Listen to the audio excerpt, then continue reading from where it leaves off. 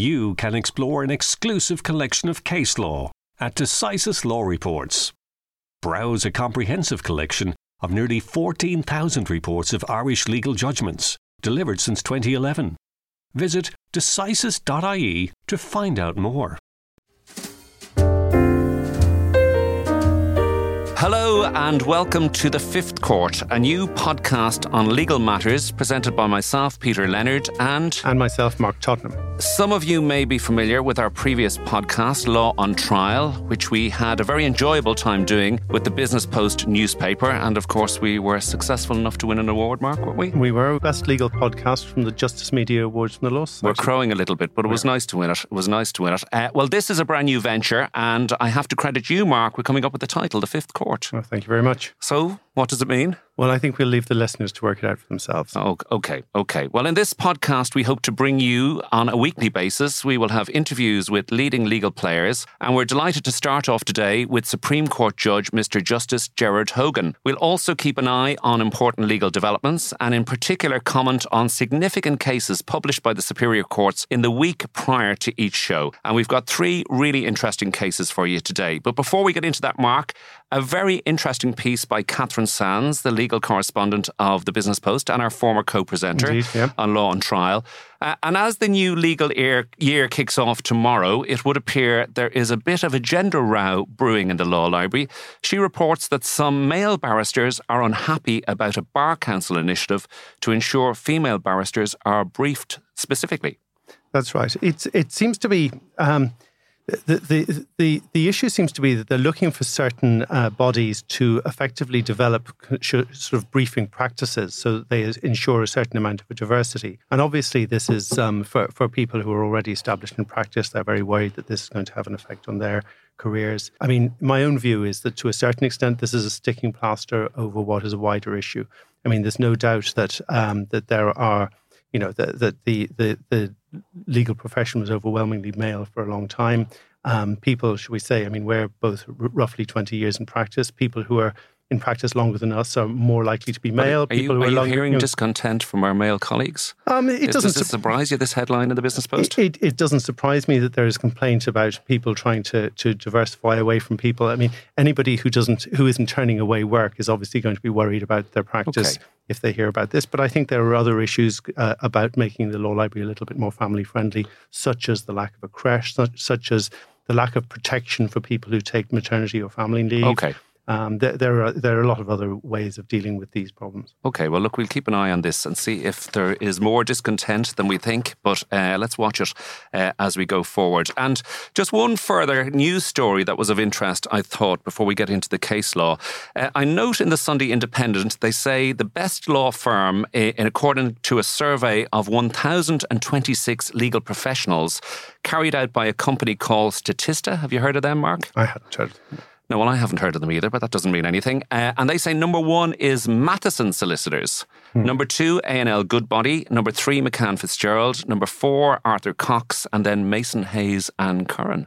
Sure. So I suppose no surprise there, the corporate law firms. Well, I mean, you have to be sceptical about any surveys like this simply because, there are a lot of small practices around the country who do very good work, but they don't feature in the kind of leagues that involve these sort of massive law firms. So, and you would wonder to what extent anybody's going to say, right, well, we're going to choose somebody because they're second rather than third on a list like absolutely. this. So, but it's kind of like a sprint finish in the Tour de France, isn't it? All these firms are vying to get across the line first. I can't imagine the Statista poll is the most important thing on any of their minds. The really interesting thing in this article, I thought, was that it is stated that of these people surveyed, 54.2% of them, remember these are all legal professionals, said they would not recommend law to their children. Yeah, that was very interesting. I mean, what do you think?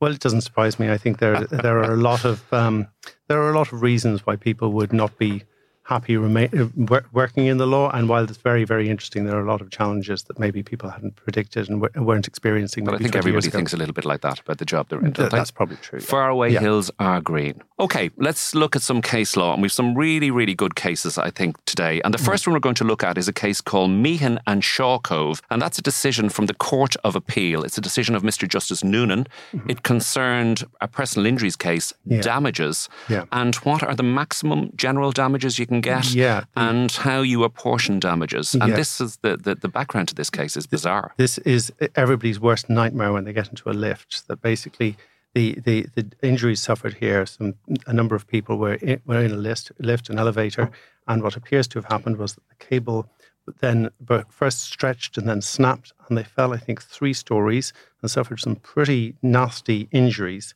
And the plaintiff let's go over that again, because the detail here is very interesting. This is like Die Hard now, isn't it? It's appalling, yeah. So the lift fell 3 floors to the bottom. It first of all sort of it sagged a little bit. I think the suggestion was it fell a couple of feet, and then just when they were kind of recovering from that, then it just collapsed altogether and it fell 3 stories. Wow, so very dramatic narrative there. Very serious injuries. But the plaintiff in this case, the interesting thing was that although he suffered extremely serious injuries and suffered very severe, not surprisingly, psychiatric sequelae or psychiatric injuries, he made what sounds like a pretty good recovery, all things considered, in that he was back to work in about 2 years after the accident and was able to return more or less to a full-time job. Now, when the matter came to the High Court, they awarded general damages of €375,000. Okay, now explain to our listeners the difference between general damages and special damages. General damages are given for what is loosely called pain and suffering, as opposed to special damage, which is for actual expense that you've incurred as a result, such as loss of earnings. So what they said was that for general damages to date and into the future, because of the seriousness of his injuries, would amount to $375,000. Yes. Now, the reason that this was appealed was that there's been a shall we say, a judge-imposed cap on general damages for a number of years, which has been reviewed over time. And this goes back to 1984, I think. Yeah, well, it goes back a long way. But Chief Justice O'Higgins, Sinnott and Quinsworth, am I right? Could be. The current cap, and he was set in the Morrissey case fairly recently, and it's $500,000.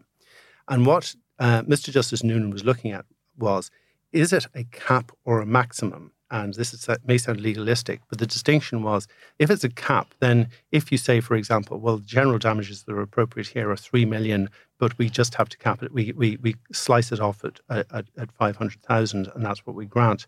If it's a maximum, then all other general damages awards have to be looked at in the light of the maximum. And what they said was that in a case like this, however serious it was, it does not compare with, say, somebody who ends up quadriplegic, sort of paralyzed from the neck down, something where you're suffering catastrophic injuries and can't carry on with your ordinary life. Yes. And so in those the most extreme form of injury. Exactly, yeah. Now, the injury in question here was very significant, and there were multiple injuries, as you say, and there was also post-traumatic stress disorder as well on top of the physical injuries that this individual suffered. It took 10 years before the case kind of proceeded through the courts.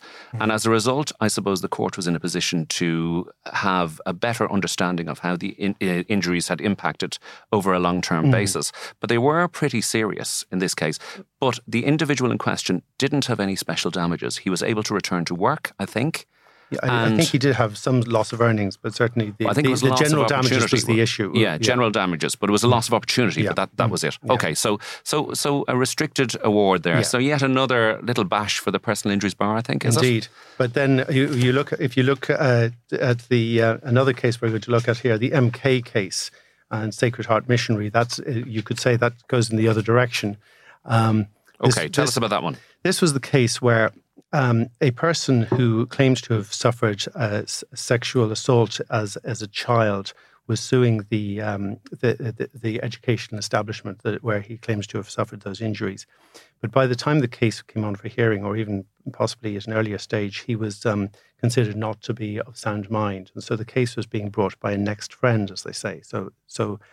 And what happened was, an offer was made by the defendant in this case to settle it in the sum of €350,000. Now, when an offer to settle a personal injuries case is made, where the plaintiff is either a minor or is not of sound mind, it has to be ruled by the court. Basically, they say, do you accept this award, or do you bring the case to trial? And Mr. Justice Garrett Simons looked at this case and he said, there's absolutely no prospect, or I wouldn't say absolutely no case, but he said it was very, very unlikely that there was any prospect of this case succeeding, partly because of the age of the case and partly because the plaintiff was of unsound mind. And couldn't give evidence. Doubtful that he could give evidence. And so he said, in those circumstances, an offer of $350,000 is extraordinarily good and has to be accepted. Has to be accepted, absolutely. That's a no-brainer. And the reason that I think that's interesting is that very often you see these kind of cases reported as if the courts have awarded $350,000 in a case like this. And the important thing to note is this is not an award by the court. Mr. Justice Simons couldn't have said, "Oh no, this isn't appropriate." A lower sum. All he has to choose between in this application is accepting the award or saying it's not a good enough award and this case should go on. Was it necessary for the judge to go into such detail? Because he did say that this case had been fully defended by the defendant, so they'd put up a full defence. And he effectively told them when he was, approving this settlement that, you guys were going to win and get an order for your costs. Well, was that necessary? Technically, he wasn't saying it to them because these applications are made ex parte, but of course it's published order, and they know they. So, I mean, it may be a nod to the insurance industry or to personal injuries defence that maybe they are rushing to settle these cases too much. But certainly, it was a very good settlement in a case where, if he's correct in his assessment, it couldn't have succeeded. Okay, final case today. Let's have a look at that. And this is a case involving An Garda Síochána. Yeah. And it was an appeal also before Mr. Justice Noonan. And it was to do with a Garda who was deemed to have taken something from a Garda car. Tell us more, Mark. This, another peculiar case. But so the background is that the guard was on duty, and a colleague of his seized a car in the course of her inquiries. And when she went off duty, she handed the car over to him and specifically told him that the locking mechanism of the car wasn't working. So when he then went off duty, he decided to take any personal items in the car away in order to protect them, presumably. But anyway, he took a Bluetooth speaker from the seized car and put it in his own car. And my understanding is, certainly on his own account, that when he then picked up his young daughter, she saw this and asked what it was. He then played some music through this Bluetooth speaker, and I think didn't return it for a couple of days. The Garda Commissioner was not happy. Well, there's two strands to this, and this is the important thing, that it was the subject of an internal complaint. And obviously the Gardaí, like most organisations, they have a particular procedure for dealing with these kind of complaints. But before this ended up before GSOC, before the Ombudsman, the Garda Ombudsman Commission. But before it came to a conclusion, and it was still a very open question as to whether he had acted dishonestly, the Garda Commissioner then exercised a power that is available to him under Section 14B of the Garda Síochána Act 2005 to dismiss him summarily on the basis that his continued service in the Gardaí would bring the Gardaí into disrepute. Inappropriate, given what had happened. Exactly. And so when this ended up before the Court of Appeal said, well, the Garda Commissioner can't possibly make a finding that he acted dishonestly in circumstances where this is an open question before GSOC.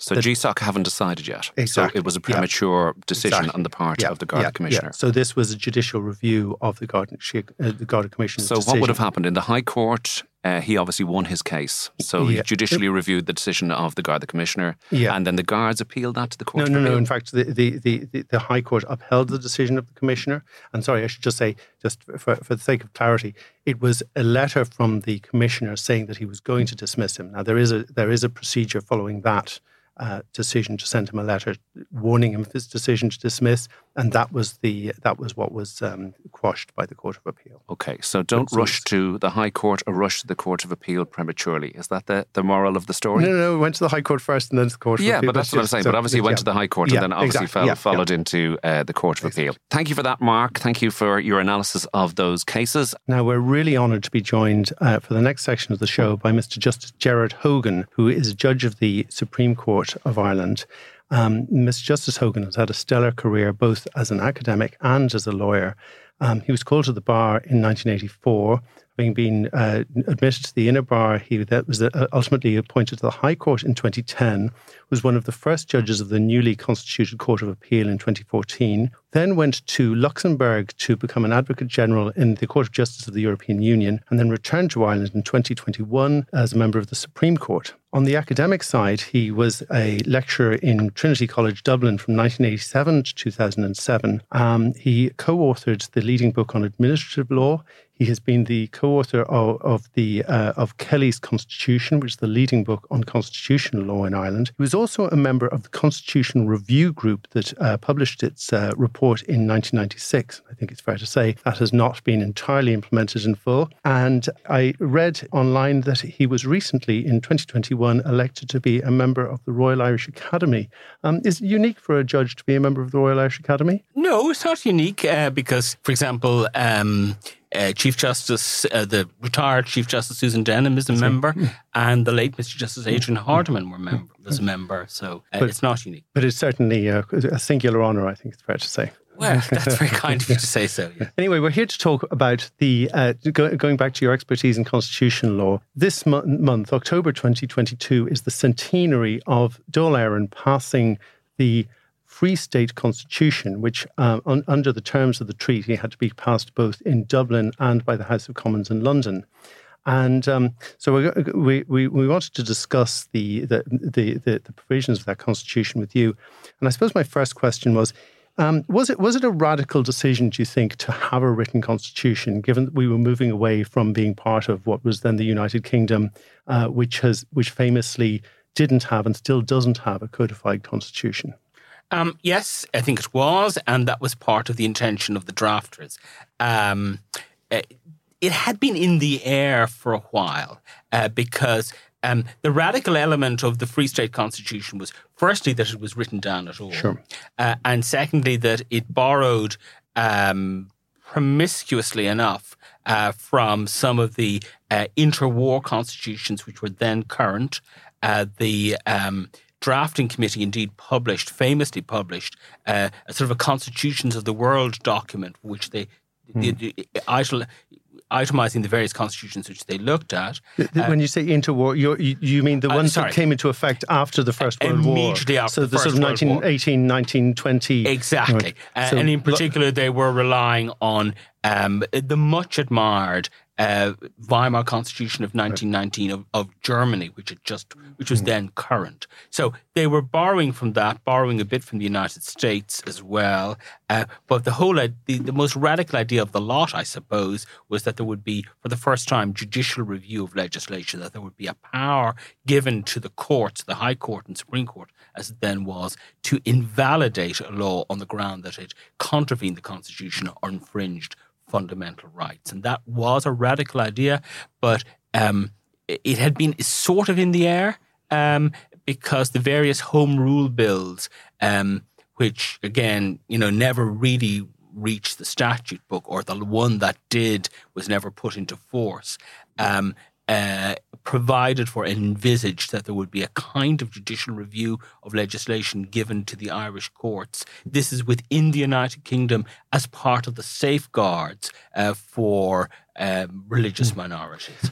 Just going back to the manner in which they looked at the Weimar Republic and various other constitutions, the decision to look at those constitutions, very often when we look at the newly independent Irish state, it's very often thought of as being quite an inward-looking country. Whereas I think that it's fair to say that at that level anyway, they were very much looking abroad to see what is practice like in other countries. They weren't just looking at English language constitutions. They were borrowing, as you say, promiscuously from other constitutions. Yeah, absolutely. And because part of the intention of the drafters was that we would have, in a sense, a model state which would uphold the rights, in particular, of religious and other minorities. Now, it didn't work out that way for various reasons, but that was what they were thinking, that we could prove that an independent Irish state would, in fact, look after everybody and safeguard their rights in a way which,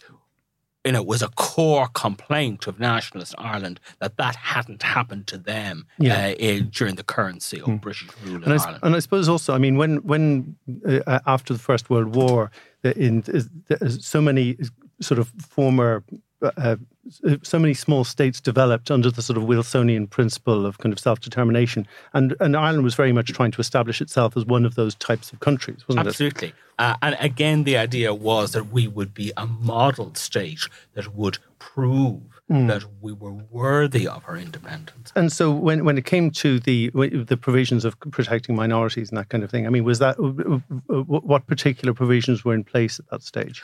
Well, part of this was provided for in the treaty itself, that there would be non-discrimination on religious grounds, and in particular that the right of every child to opt out of religious education that was being provided by a publicly funded school. They were key provisions of the treaty itself. So the Constitution had to reflect that, and that's in, for example, Article 9,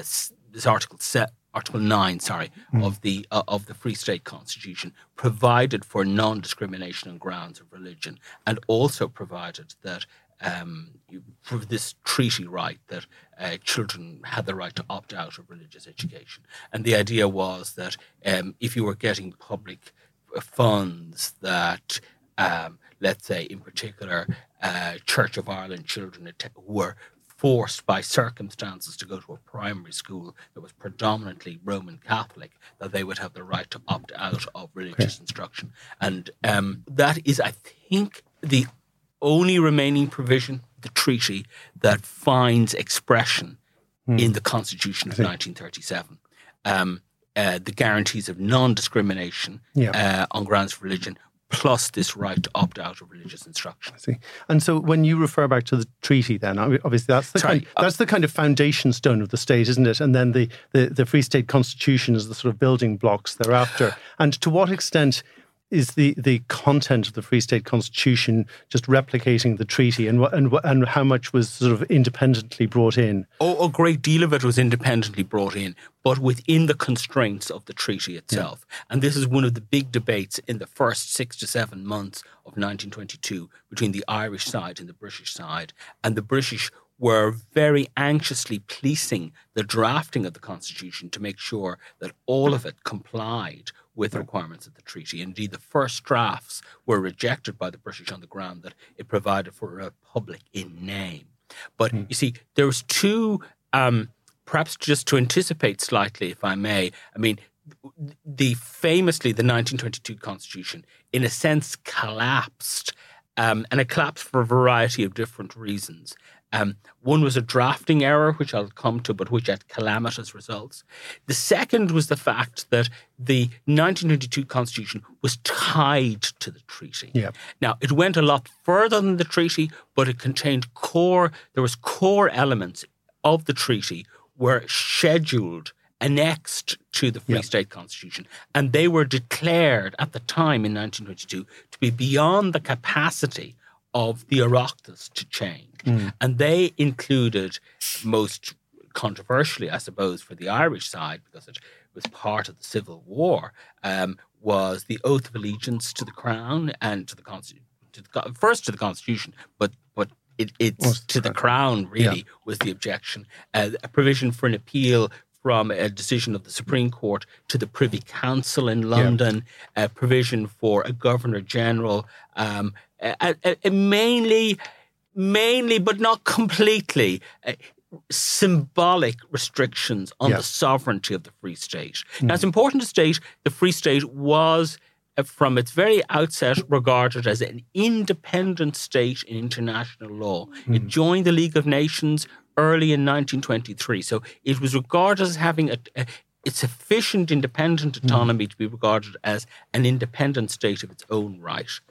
But there were certain essentially symbolic constraints on that sovereignty contained in the treaty. Yeah. There were a couple of things I found. And the Constitution. Yeah. I mean, reading through the Free State Constitution, there were a couple of things that seemed that sort of stuck out. One was that it describes the Oireachtas constituting the Dáil Éireann, the Free State Senate, and the King of England. Yeah. And which seemed both jarring and slightly amusing. The idea that Edward V was a member of the Oireachtas, but obviously his power was exercised through the Governor General. Yes, exactly. Through the I mean, it was a purely notional membership of the Oireachtas. Yeah. I don't think His Majesty considered himself. He stayed awake at night thinking about it, but it was purely notional. I mean, the idea was that the Governor General was, so to speak, kind of the Pope's vicar on earth for the British Crown.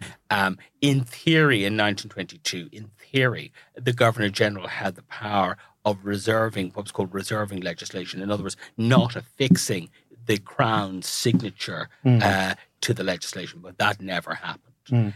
So, I mean, in essence, the Crown had a purely theoretical, symbolic existence in the Free State Constitution. And the other thing that leapt out at me was that the Governor General, I think I have this right, was appointed in the same manner as the Governor General of Canada, but was paid the same as the Governor General of Australia. Yeah. And I don't know what the logic was behind that particularly tortuous provision. Well, you see, I mean, we could perhaps get diverted into what happened to the various governors general, but ultimately, essentially, one of them was de facto, constructively dismissed by Mr. De Valera when he came to power in March 1932, James McNeill. He resigned, and then he was replaced by Donal Buchala, who was an Irish language enthusiast and who, as our prototype ambassador in the court of St. James in London, described him to the king as that he owned an emporium in an ancient university town. That was a convenient way of saying that he owned a shop in Maynooth. It was a hardware store. A hardware store in Maynooth. But essentially he lived and was instructed by De Valera to live a kind of hermit's existence and only be available to sign the legislation. And indeed, he took it to such lengths that I suppose slightly, perhaps I don't think people were in earnest, but there were certainly questions put down by the opposition inquiring as to the health of the Governor-General because he hadn't been seen for several months. But that was what De Valera intended, that the role would de facto become a non-entity. So going back to the substance of the Constitution, and I mean, to simplify the purpose of Constitution, I suppose in one sense it's how you choose the people who have power and how they exercise the power. On the other hand, it's sort of providing for fundamental rights for the citizens. Yeah. And how do you think the Free State Constitution measured up on those two tests? A constitution is really essentially a rule book for society, and that's why it's so fundamental. And especially for a new state, it's important to have the rules set down. You can perhaps do it famously in the United Kingdom because, it's an old state and they have flexible rules that have evolved through the common law over hundreds and hundreds of years. But the 1922 Constitution was well drafted, but not as well drafted as 1937. Right. So the drafters of 1937 learnt a lot from the experience of 1922 and 1937. And besides, De Valera had an amazing advantage in that he had the best legal drafter we've ever produced in the shape of John Hearne. I mean, whatever else you say about the 1937 Constitution, and of course it's frequently decried, all the rest of it, but I mean, it was drafted by somebody who was just a master craftsman. Right. And that's one of the reasons why it's still so relevant to this day. So the drafters in 1922 didn't have that, they were very good, not as good as Hearne. And Hearne, of course, had more time and he wasn't working under the pressures of a civil war. But interestingly, one of the things about it is that Hearne himself wasn't even a member of Sinn Féin, the original Sinn Féin. He was a member of the Irish Party. And everybody who'd been involved in the drafting of the 1937 Constitution with De Valera, all the civil servants, each of them came from a pro-treaty background. It's quite extraordinary.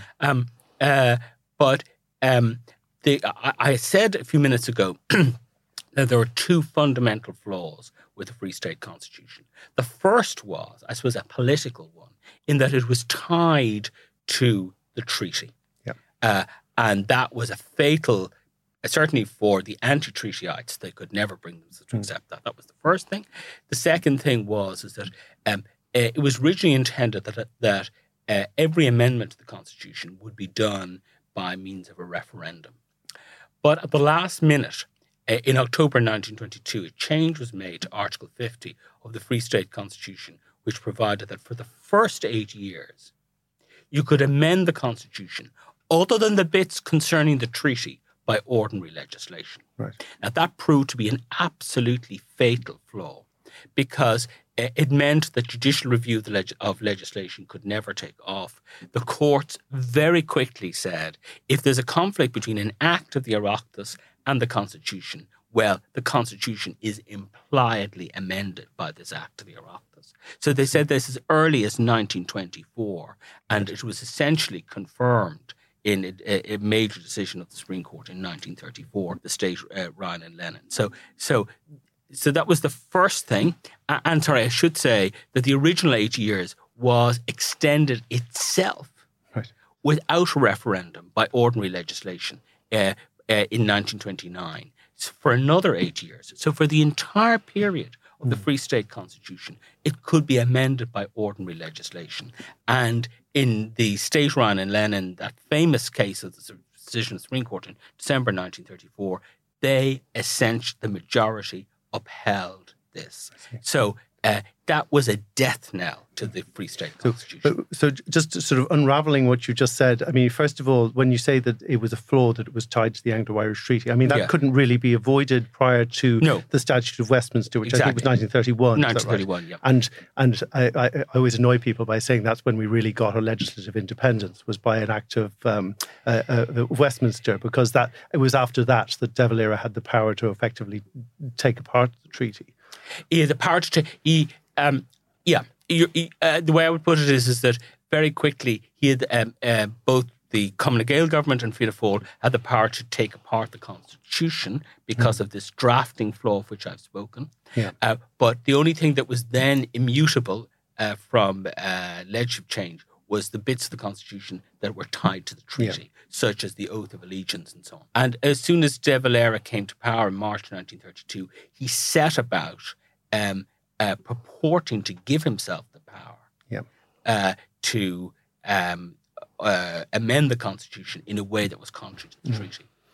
And ultimately, the Privy Council in London, in a case called Moore and the Attorney General of the Irish Free State, in June 1935, held that that was lawful because of the Statute of Westminster.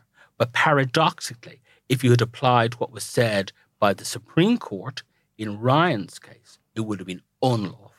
So the Supreme Court of Ireland held that the treaty had to be upheld, but the Privy Council in the UK said actually it didn't need to be upheld because of the Statute of Westminster. Yeah. And that conflict between the two courts was never resolved, fortunately for Mr. De Valera, during the lifetime of the Free State Constitution. And that itself was another reason why there had to be a new constitution in 1936. Okay, so it wasn't just that De Valera sort of felt, now I'm in power, I can bring in my own constitution. It was actually the fact that there were so many flaws or fundamental flaws in the 1932 constitution. Yes, that a new constitution was necessary. And, if one had the time mark and the interest and the inclination, you could go through and compare the two documents and see how they learned in 1937 from the experience in 1922, so that the present constitution has survived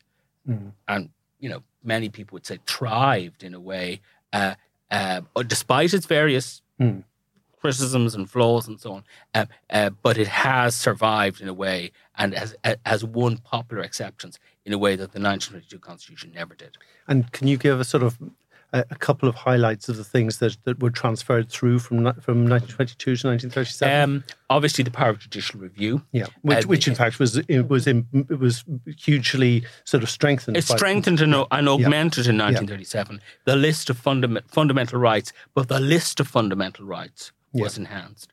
And then, in a sense, the Constitution was made, if I can use this big word, autochthonous, if you like. It was purely domestic. So it was our own idea to create a president and to eliminate the crown completely, to create a council of state, to create effectively all the institutions of state that we take for granted today. Yeah. And the decision then to enact the 1937 Constitution by popular referendum wasn't technically necessary until 1922, but having been done, then that effectively meant that thereafter it could only be amended by popular referendum. Yes.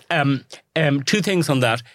Actually, in legal terms, the 1937 Constitution was revolutionary because it didn't purport to use the mechanism of 1922. Right. It just essentially created what we call a new Grundnorm, a new basic law, without reference to what happened before. Right. So it wasn't, the 1977 Constitution wasn't in any sense an amendment of 1922. Yeah. And save for a short period where technical amendments only were permitted, after 1941, it can only be amended by referendum. And that is in some ways the biggest defining change between the present Constitution and 1922. So there was, sorry, Peter Leonard coming in here. Judge, this is fascinating. I always thought there was a touch of the vanity project about De Valera's 1937 Constitution. You're saying, no way, it was necessary and it was... it was something that needed to be done, and there were flaws in the Constitution that had to be got rid of. Yeah. And this guy, John Hearn, is a fascinating character. I didn't know about him, so I'm fascinated by it.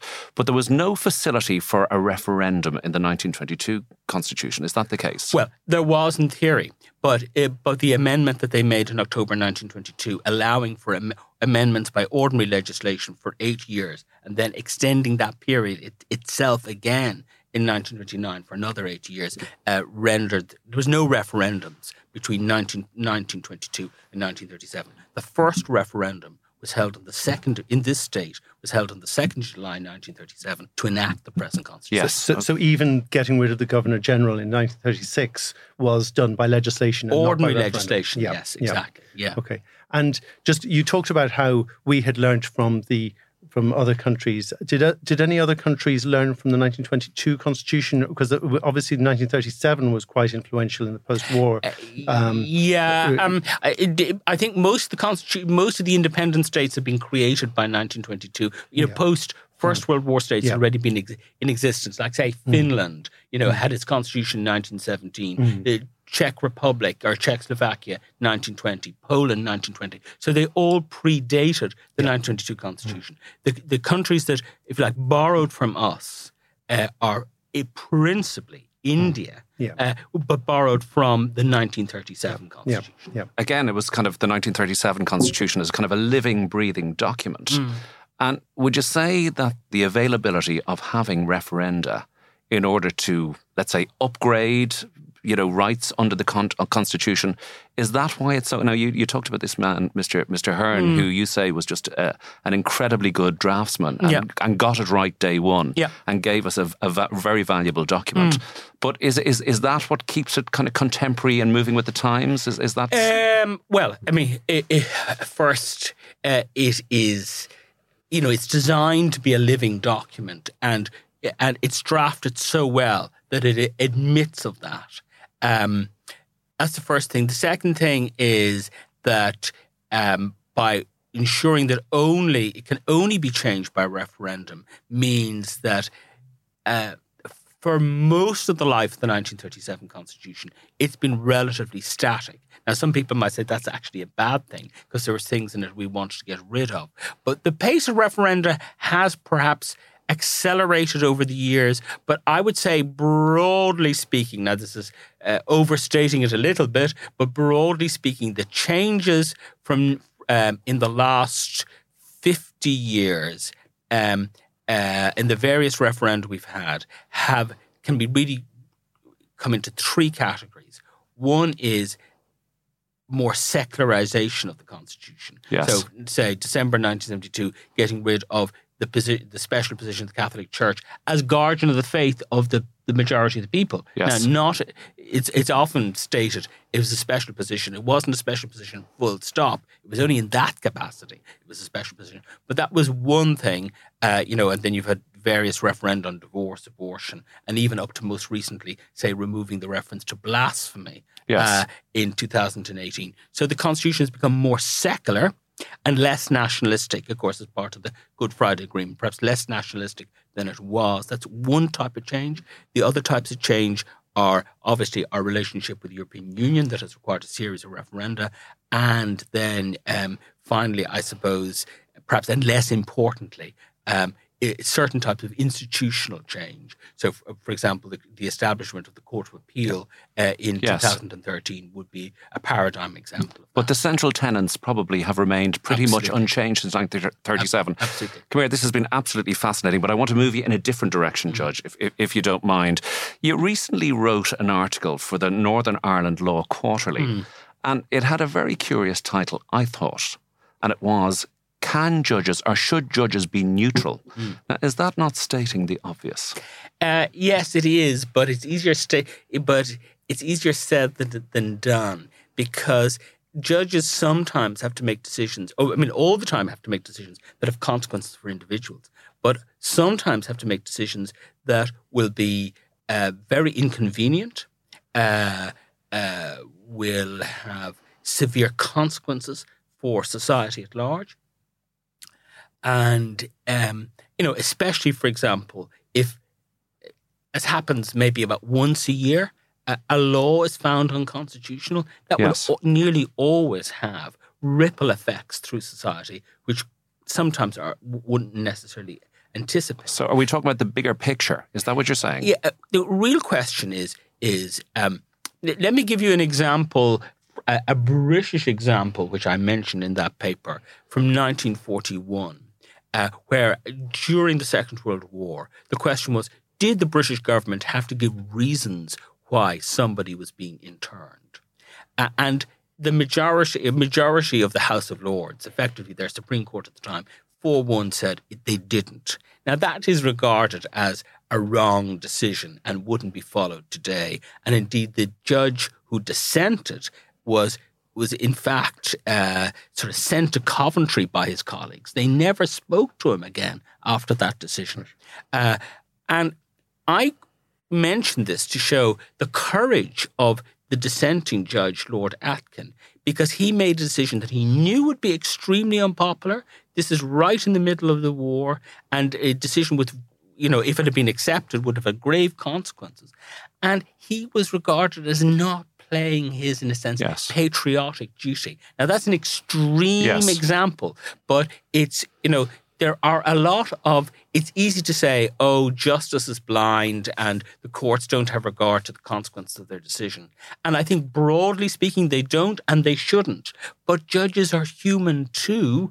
And sometimes you have to take a kind of holistic picture, and it isn't simply but it's the classic of law and justice. Sometimes the two, they should run in parallel. Yeah. Sometimes they don't. Yeah. Well, law ultimately is a human creation. Yes. And by definition, there will be imperfections in it, not least in the people who are administering it, namely the judiciary. Yes. In the case of the article, now you referred to that case from the interwar years. But you referred to a very famous case from the started in the 1980s, and it was referenced, I think, by Colin Tobin in his book, The Heather Blazing, a fictional account, and that was the case of Eileen Flynn against Power.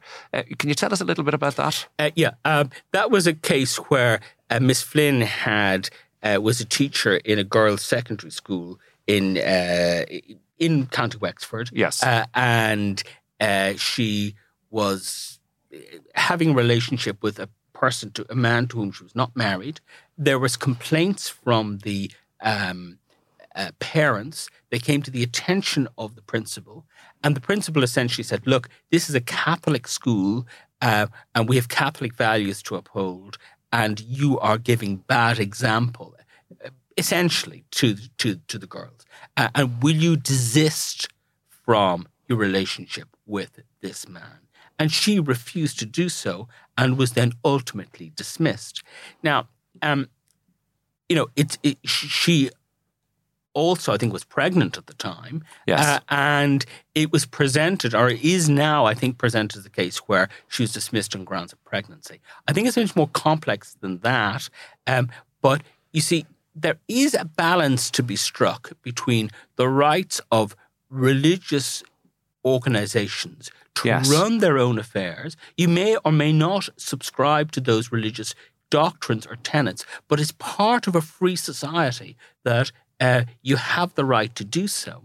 And anyway, in why I thought Colm Tóibín's book, The Heather Blazing, is a must-read for every lawyer, and indeed for everybody, because it's a fantastic novel, as you would expect. Absolutely. From Colm Tóibín. But he shows a profound insight into judicial psychology, because his fictional judge is considering a major constitutional decision in which he would expand the definition, or the understanding, more accurately, of family rights in the Constitution to embrace this type of situation. And he says to himself, why are they not a family?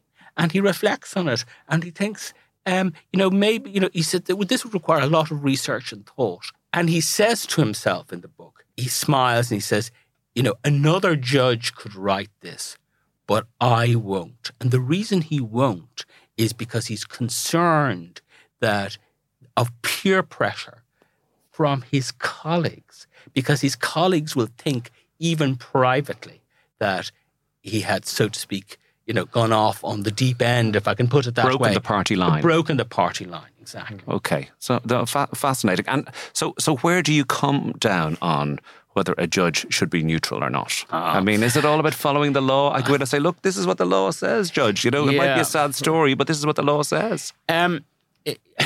It's one of the most difficult features of judging.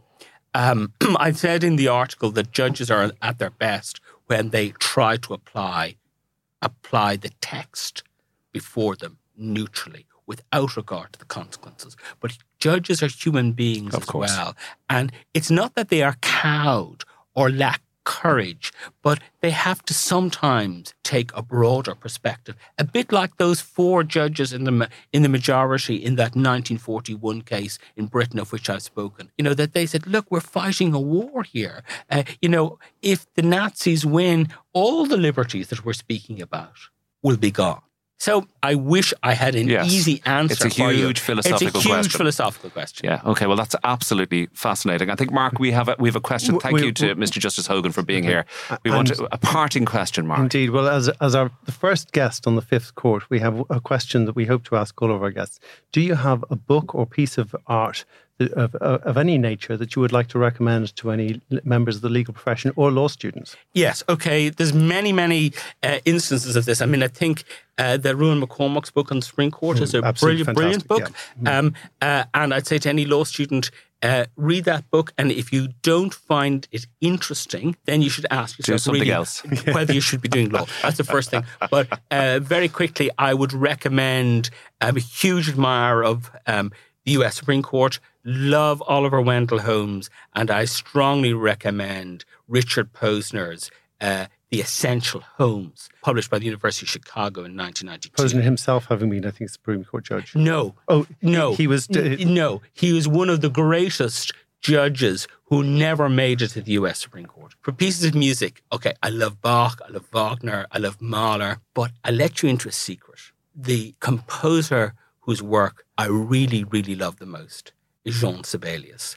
And I'm going to recommend 2 of his lesser-known symphonies, Symphony No. 3 in C major, Opus 52, and the 6th Symphony, really written in the Dorian key, an old-fashioned modality in the line of Palestrina. I think it's Opus 102 or 104 from 1923. And these are 2 of the most, I promise you, 2 of the most brilliant pieces of works that possibly a lot of you have never heard. And are you recommending them uniquely to lawyers, or do you think other people might find them worth listening to as well? Oh, everybody will. Anybody who loves music. I think I'm going to have to dish my Sex Pistols CD now after that. I was expecting Motorhead, to be honest. This was not absolutely wonderful, That was Mark. a fantastic interview. Thank you very much, Mr. Justice Gerard Hogan. You're wonderful for coming into us. First episode. Okay, it was a pleasure. Thank you very much. Thank you so much. Okay, so that's all from the first episode of The Fifth Court. I hope you've enjoyed it. If you have any comments, you can contact us. We have a web page, and you can contact us on LinkedIn. You can get it on all the standard platforms on which podcasts are broadcast. I'd like to say a massive, huge thank you to Mr. Justice Gerard Hogan for coming in and being such a fascinating guest. So from myself, Peter Leonard, and from my co-barrister, Mark Tottenham, a very good evening to you, and we'll talk to you soon. And parting word, if people would share this, we're trying to build up an audience. So until the next time, goodbye. Never miss a vital Irish legal judgment. Check out Decisis Law Reports, where you'll find a fully indexed collection of all Irish judgments delivered since 2011. Visit decisis.ie to find out more.